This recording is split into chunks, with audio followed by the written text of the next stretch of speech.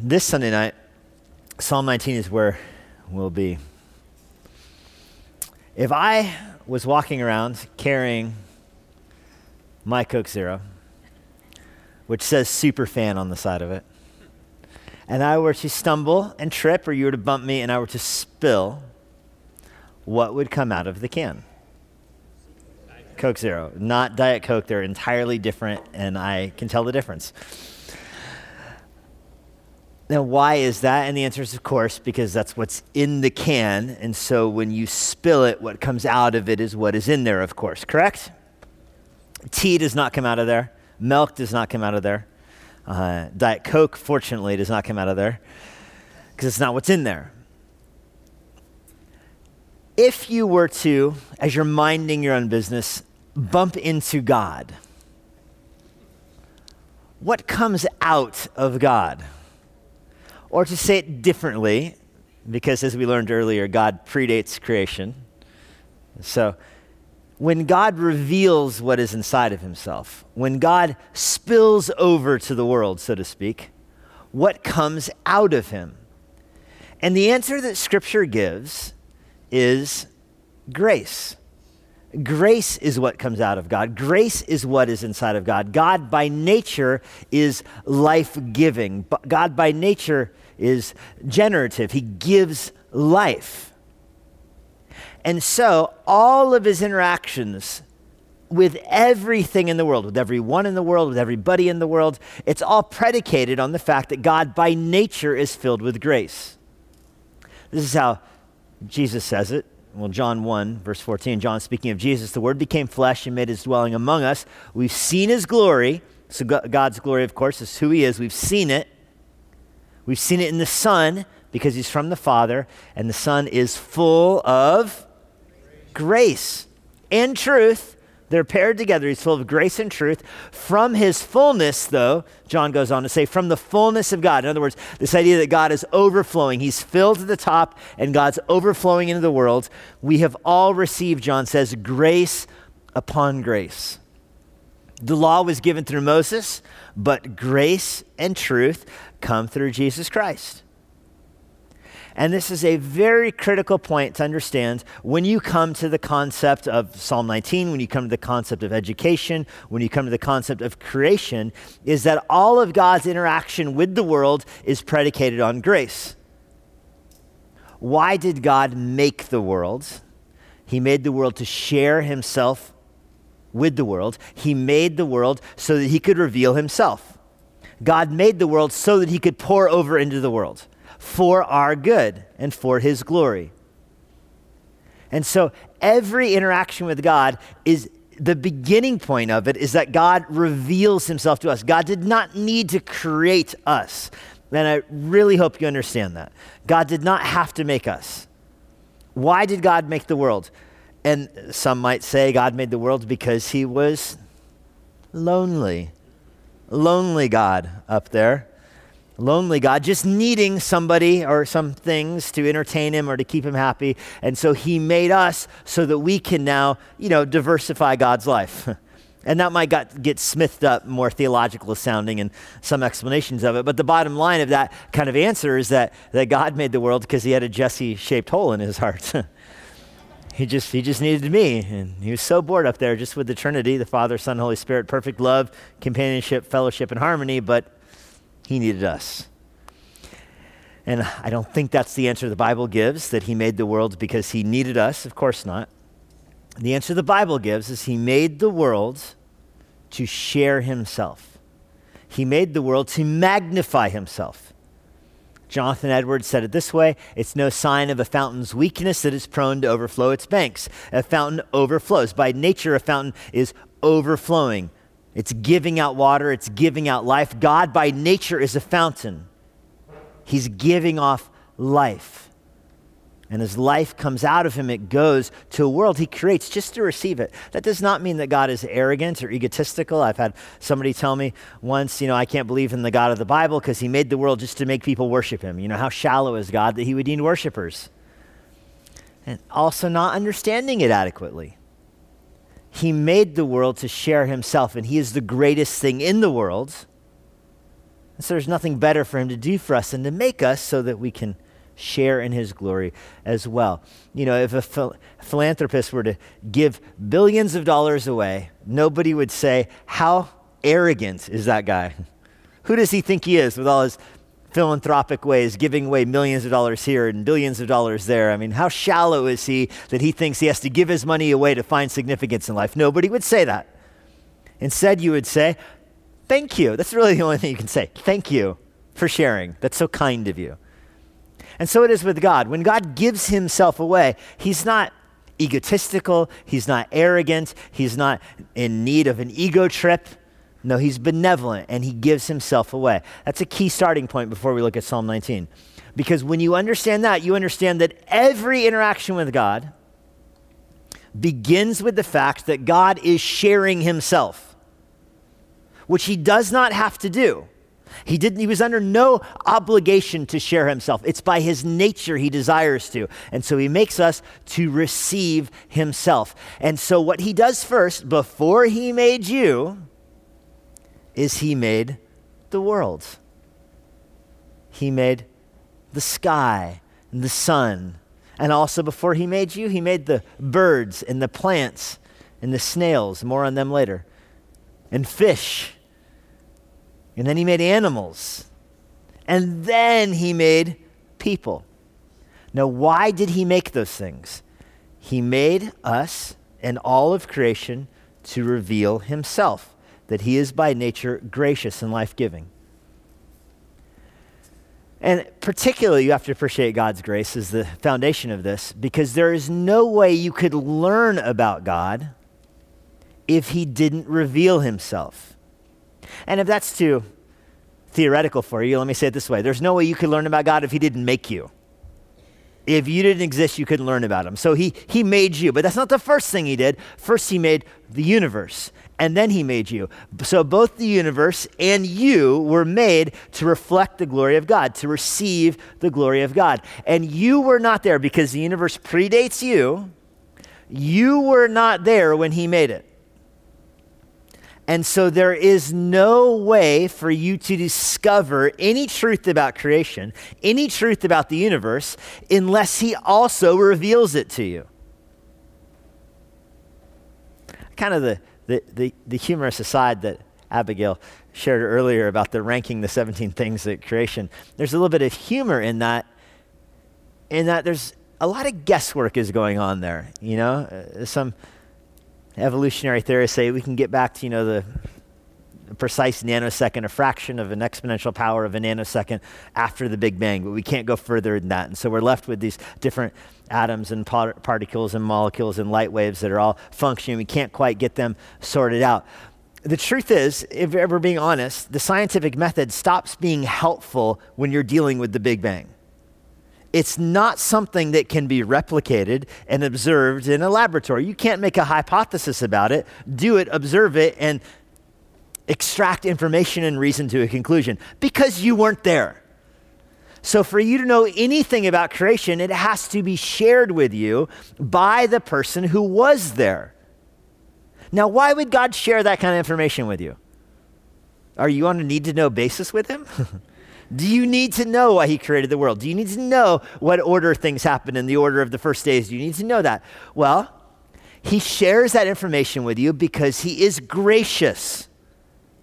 He's doing it to help us out. And thus there is the need for education in the world. In that the whole world is declaring the glory of God. The whole world is revealing his gracious nature. The whole world is giving insight into God that you have to be taught. Because of sin, you're not born in this world knowing it. You have to be educated. You have to be taught how the world magnifies the glory of God. You don't just figure it out. You have to be taught. And so the foundation for education is this concept of grace, that God is a revealer by nature, and he wants to reveal himself to us. And he does that not because we deserve it. He does that through his grace. And so if you think that theology or that Bible or the knowledge of God should be confined to Bible class and not to all classes, boy, do I have a psalm for you. Psalm 19. to the choir master, a psalm of David, the heavens declare the glory of God. The sky above proclaims his handiwork. Day to day pours out speech. Night to night reveals knowledge. There is no speech, nor are there words whose voice is not heard. Their voice goes out through all the earth. Their words to the end of the world. In them he has set a tent for the sun, which comes out like a bridegroom leaving his chamber, like a strong man. He runs its course with joy. Its rising is from the end of the heavens, and its circuit to the end of them. There is nothing hidden from its heat. This first part of the psalm basically reveals one thing to us. This will be the first point in our outline. Common grace. Common grace. God, because he's gracious, reveals himself to the world, and he does that through two different categories of grace. The first category of grace described in the psalm is common grace, that he reveals to the whole world. It's called common grace because you don't need to be a Christian to experience common grace. But that doesn't mean that non-Christians experience common grace to its full potential or as knowingly as they ought. In other words, common grace, it cannot save you. Nobody gets saved from common grace, but common grace can teach you, and it can teach you about God. And there's nothing greater to learn about. Education, then, must be rooted in this basic fact that the world is designed to reveal God's glory, and that as you study the world, which is what these first 6 verses are about, you are connecting everything back to God's glory. You don't fully understand something, anything in this world, you don't understand it fully until you understand how it connects back to God's glory. That is true in literature, it is true in mathematics, it is true in science. You only fully understand something, or even adequately understand something, when you can connect it back to how it reveals God.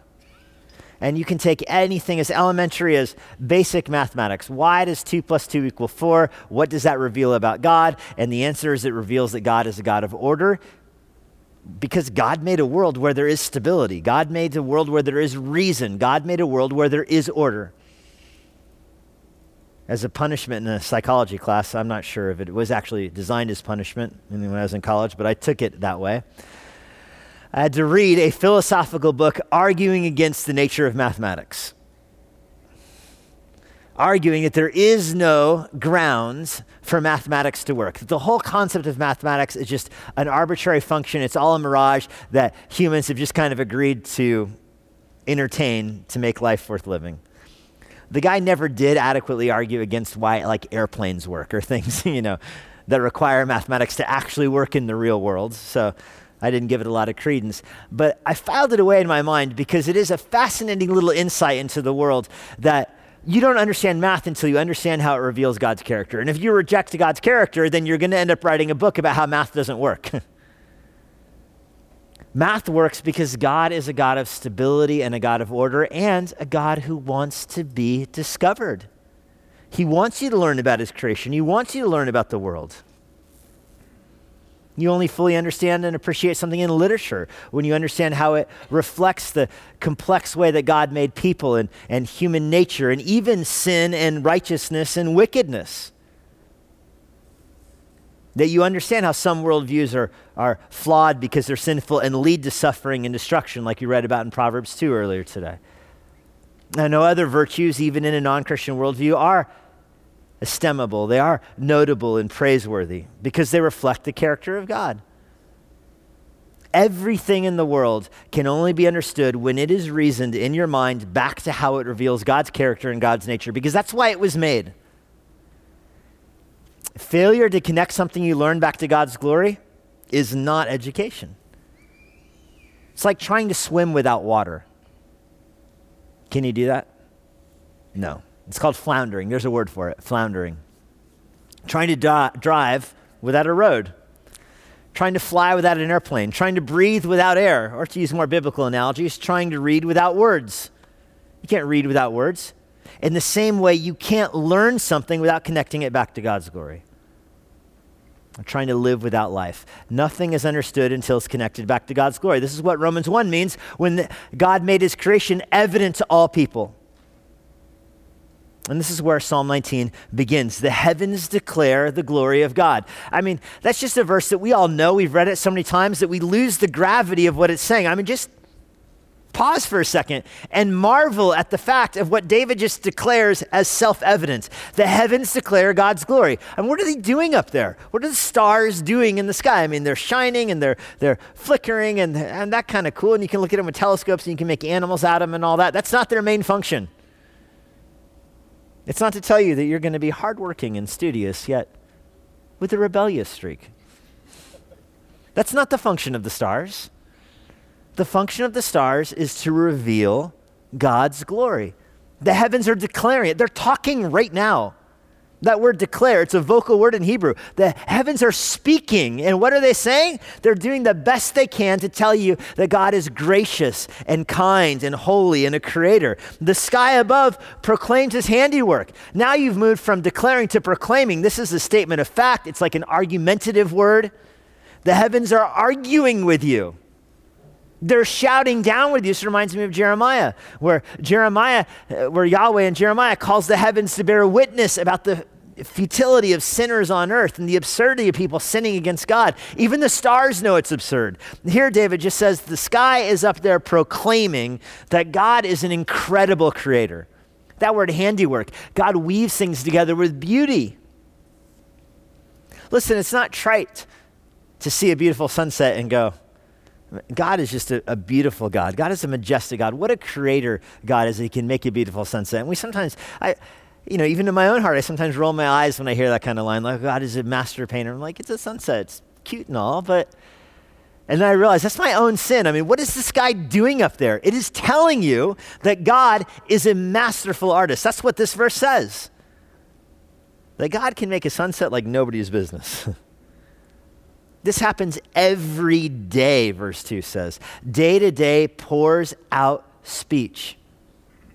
Listen, if there are stars over your head, you should know the glory of God. If there is a new day before you, you should know the glory of God. Now, David has moved on from saying that they're declaring, they're proclaiming. Now he's saying they won't shut up. The days just keep talking. Like, I heard you yesterday, day. No, it's got new things to say. It's a new day. There's new ways to declare God's glory. There's new ways to declare God's beauty. It's a new day. It's a new day. Night after night reveals knowledge. If you're tired of hearing about God, you think, well, when the day is over, at least I can go to sleep and not hear about him. Oh no, my friends. The night is talking to you. The night reveals God's power. This goes all the way back to Genesis 1, where he divides the day and the night. He divides the light and the darkness, the dry ground from the waters. He splits things. He makes divisions there, and both sides of the division declare his glory. Constantly talking. It's telling you that God, and this is everything in the world is telling you that God is precious, that God is incredible, that he can do things that you cannot imagine.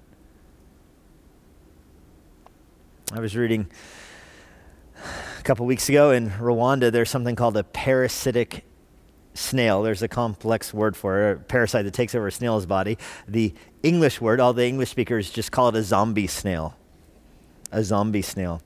And what happens is there's a parasite that moves into the snail. This parasite can only live inside of a snail. Only live inside of a snail. But it can only reproduce inside of a bird. And the problem is that the birds it reproduces inside of don't eat the snails that it lives inside of. Do you see this age-old snail dilemma? So this parasite invades a snail's body, worms its way up to the, I don't know what that word is, the antennas of the snail, then engorge themselves on the snail and turn this pulsating, like hippie-ish 60s are calling kind of color, and it looks like a caterpillar that's tie-dyed in the snail's antenna. And the bird that this parasite reproduces inside of doesn't eat snails, but you know what it does eat? Tie-dyed caterpillars. And so it eats the snail. And the parasite reproduces in the bird's intestines and drops out of the bird and is eaten by new snails on the ground. The cycle of a snail's life right there. What in the world does that teach you? I don't know. I'm open to suggestions. It's pretty cool, though. For starters, it teaches you the absurdity of evolution, because that's the kind of thing that has to, co-locate, co-evolve involving 3 different species at the same time, and any of them gets it wrong, it all goes wrong. It teaches you that God is just incredible in his design. Incredible. Just a basic thing. You're supposed to look at the zombie snail and go, wow. Who comes up with this? God comes up with this. God comes up with this. What does something teach you about God? What does it teach you about sin? What does it teach you about the beauty of the world? I'll tell you, the days after days are talking about this kind of stuff. Verse 3, there is no speech, nor are there words whose voice is not heard. This is a complicated thing to translate in Hebrew, and I like the way the ESV did it, because it just says at the beginning of it, there's a lo in front of it, no in Hebrew. There's no speech, no words. Earlier it said there's speech and words, and now it just says there actually is no speech. They're not using actual words is the point. But their voice goes everywhere. If the star is above your head, you can hear this. If the sun is on your horizon, you can hear this. If you have a snail in your garden, you can hear this. It's constantly talking to you. And it's not even using actual words, but their voice is heard everywhere. In fact, verse 4 says, their voice goes to the very ends of the earth. The very ends of the earth. You can't get away from this. Jesus says God shows his love for the world by causing the rain to fall on the just and the unjust. If rain falls on you, you know God loves you, because he didn't need to make the world that way. He didn't need to make the world so it rains, so the water, the hydrological cycle where the river flows to the ocean and evaporates to the clouds, and then rain falls down on you. And what are you supposed to learn about that? That God provides for you is what you learn. If you've been in a place that doesn't have running water, doesn't have streams, you see families that dig wells, you see families that dig water, have to carry water canisters for miles. You know what God does? He causes it to rain. How kind of him. He did not need to do that. And it was not always that way, by the way. It was not raining before the flood. It's a little thing that God put in the world to make the world livable, to make rainbows awesome. Totally cool. All that knit together for you. This is David's point. Its voice is everywhere. Physics works because God wants the world to be discovered, and God wants the world to be discovered so that you learn more about him. You don't understand farming until you understand that God made a world with seasons in it. You don't understand farming until you understand that food is supposed to be good, right? God made a world with some good food in it. And you did not evolve to appreciate good food. It's just a gift from God. Fruit pre-exists you. How great is that God made a world with orange juice? It's really neat that it tastes good. You think all that goes into orange juice, like those capsules that fill up with water, and through the photosynthesis they become sweet, and they take a skin on the outside so it falls off the tree and doesn't get damaged, and you can squeeze it and you can drink it and you go, orange juice. Isn't God kind? There is no evolutionary reason for that to work. It just is. God is so kind. The whole world is like that. Their voice to the end of the world, it says. Verse 4, through all the earth, their words to the end of the world. In them, speaking of the world, he has set a tent for the sun. So now there's this image of us being like we live in a big tent and the sun going by in the sky. The sun runs across the sky, it says in verse 5. It comes out like a bridegroom leaving his bridal chamber. He's happy. He's like a strong man. He's going to run his course with joy. He's running up the stairs. He's carrying his new bride with him. He's excited. He's happy. Have you ever seen a groom on his wedding day be sad? I hope not. The door opens and there's the bride coming down the aisle. And if you look up and the groom's just like, I don't know. I don't know. Run then, bride. No, the groom is happy, and that's why David uses this analogy. So happy. I was at a wedding recently where the groom was fresh out of the hospital. He had to get sprung out of the ER to get to the wedding. He's there ripping off his hospital band, filling out the IV thing. And the bride opens the door, and you see the smile. That's the way God made the world. How cool is that? And this is the analogy for the sun in the sky. Do you think the sun is out there reluctantly revealing the glory of God? Oh no. Do you think the stars are upset that they're advertising God's glory to the world? No way. They're stoked about it. The sun is like a bridegroom prancing through the sky. He's so happy. Like a strong man, he runs his course with joy. He's not limping across the finish line here. The sun has got many more miles left in him. And he does it joyfully. Do you understand how much of the world is meant to be discovered? I've mentioned this before, but you know that the sun is 400 times larger than the moon. The moon happens to be 400 times closer to us than the sun. Happens to be. There's no evolutionary reason for that. It's not like the moon evolved to be exactly proportionate to the sun in the distance from the earth. It just is that way exactly. Do you know what we learn from that? Just that little coincidental fact. I mean, the moon could be bigger. There's bigger moons. The sun could be bigger. There's bigger suns. Our earth could be further away or closer. There's planets further away and closer. No, everything is perfect. So that we learn that the earth is round because of a solar eclipse, perfect solar eclipse where it's blocked out perfectly by the moon. We learn the sun has a cornea in it. We learn the makeup of the sun that allows us to see the light rays that wouldn't be a corona. We can see the light rays that wouldn't otherwise be visible.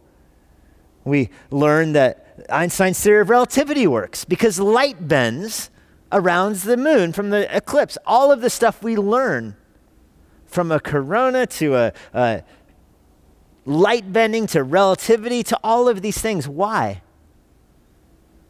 Because God wants us to discover him. Your eyes can see the light spectrum that the sun produces and the atmosphere lets into the earth.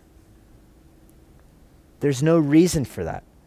There's no reason for that. It's not like your eyes could have evolved to see another light spectrum, and it's not like the light that the sun lets off happens to be what eyes would later on evolve to see. It doesn't work that way. But God does that so that you can see the world and see the sun and learn science. He wants to be discovered. Verse 6, this rising is from the heavens, speaking of the sun. Its circuit to the end of them. You know, for thousands of years, nobody knew what that verse meant. It wasn't until the last 100 years or so where we figure out, you know what, the sun is running a course through the galaxy. The sun is moving 515,000 miles an hour right now. The sun is moving through the galaxy, trucking along, pulling all the planets with it. It's not just planets moving around the sun. The sun is running its course literally through the galaxy, dragging us with it. And David knew that. The Holy Spirit knew that. The sun has a circuit, and it's on it. This is the nature of common grace.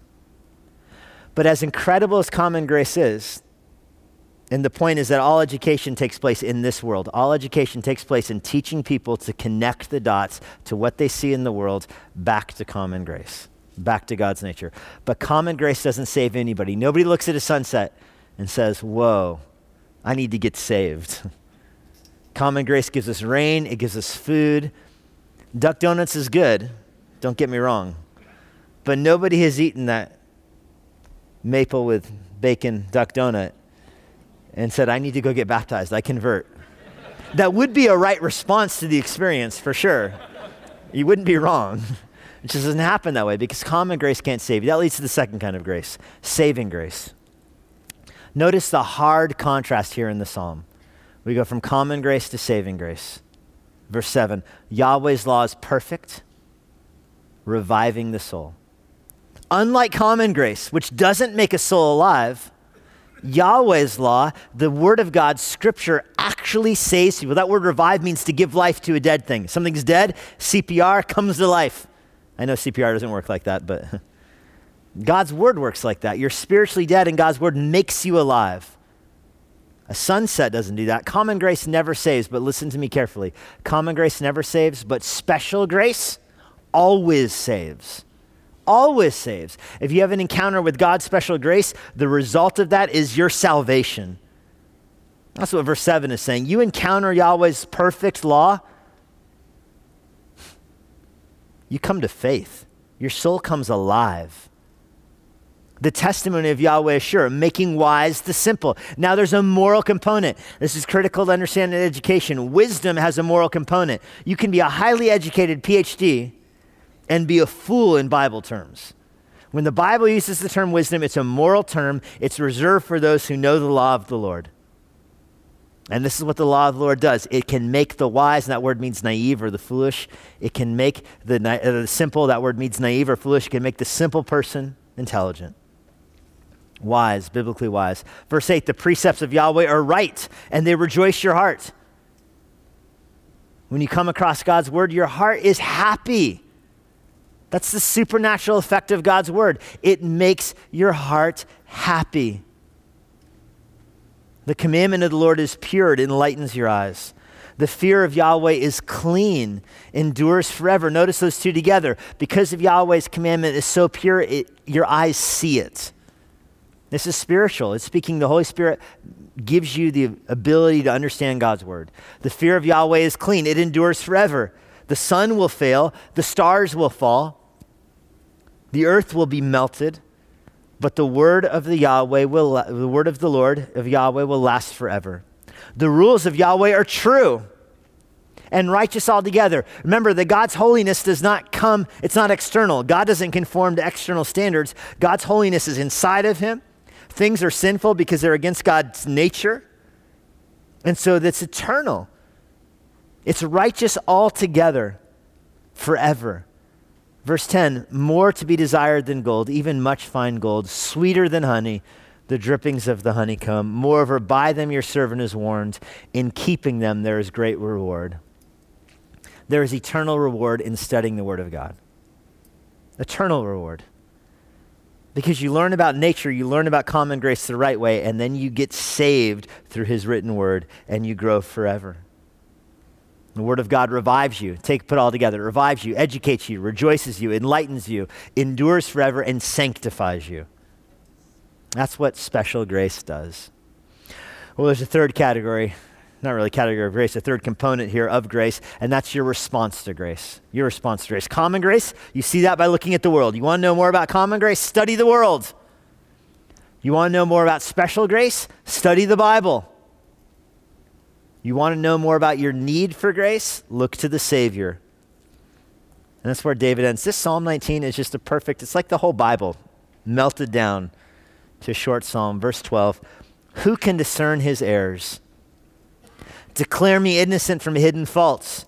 Keep back your servant from presumptuous sins. Let them not have dominion over me. So David here says, in light of this incredible world, I don't want to keep sinning.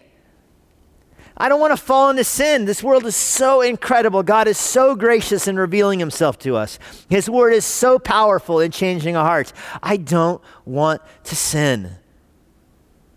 David says, I know I've got sins I don't even know about. I am guilty of sins that I don't even know them right now. I don't know. And this is true in your life too. You have sins in your life right now that are big time sins that you are unaware of. 10 years from now, when you have more maturity, you'll look back at the you that's sitting here right now and go, I can't believe I was sinning in that way. Ugh. This is David's experience. And he says, I don't want to sin like that. Lord, use your word to reveal them to me. Let them not have dominion over me, he says in verse 13. Then I shall be blameless and innocent of great transgression. David knows that there's a righteousness that comes through God's special grace. And he wants it. It takes away his sin. There's forgiveness here. Do you see David's talking about salvation? He says, I want my sins removed from me. And then he ends with this little prayer. Let the words of my mouth, the meditation of my heart be acceptable in your sight. O Yahweh, my rock, and it closes out, and my redeemer. This is where David ends. God is more than a revealer. He's more than gracious by nature, although he is that. He gives his common grace to the world. He gives his special grace to the world. It's all because at the center of who God is, he is a savior. God is a redeemer. And it all comes into focus at the cross. As impressive as common grace is, as powerful as special grace is, they come into focus in the person of Jesus Christ, crucified for sin, resurrected on the third day. And so in a very real sense, the cross hangs over all of education. The cross hangs over all of classroom instruction. The cross hangs over everything you learn about God. Because even as you're learning about God and his beauty, God and his powerful common grace, you can't know God apart from knowing Jesus Christ. Lord, we're grateful that you are the Savior who's come to the world to reveal yourself. We're thankful for your power in creation. We're thankful for the way you made the world, that you can be discovered in the world, that we learn about you by studying the world. But we learn who you are by looking at the Word of God. And we know you most of all through your incarnation. That you're a Savior, you are a Redeemer. Lord, I pray for, echoing the prayers we did earlier, I pray for the students and teachers here. I pray that you would bless their ministry, bless their time at school. For those in non-Christian environments, I pray that you would use the things that they are learning there to build up their mind on common grace, to teach them more about your power and your beauty through the world. Pray for our teachers and students here at ICS. I'm thankful for the wonderful union of this whole psalm, where there's no distinction in the classroom between common grace and special grace, where your power is over all. I'm thankful for them. And pray for the homeschooling students and parents here. Pray that every day would be an opportunity for them to learn more about you and your beauty, knowing that over everything you are our Redeemer. Lord, we're grateful that you are a Savior. We learn this through your word. It's proved through the world. We're grateful for you. In Jesus' name, amen. Thank you for being with us today. And now, a parting word from Pastor Jesse. If you have any questions about what you heard today, or if you want to learn more about what it means to follow Christ, please visit our church website, emmanuelbible.church. If you're not a member of a local church and you live in the Washington, D.C. area, we'd love to have you worship with us here at Emmanuel. I hope to personally meet you this Sunday after our service. But no matter where you live, it's our hope that everyone who uses this resource is involved in their own local church. Now may God bless you this week as you seek Jesus constantly, serve the Lord faithfully, and share the gospel boldly.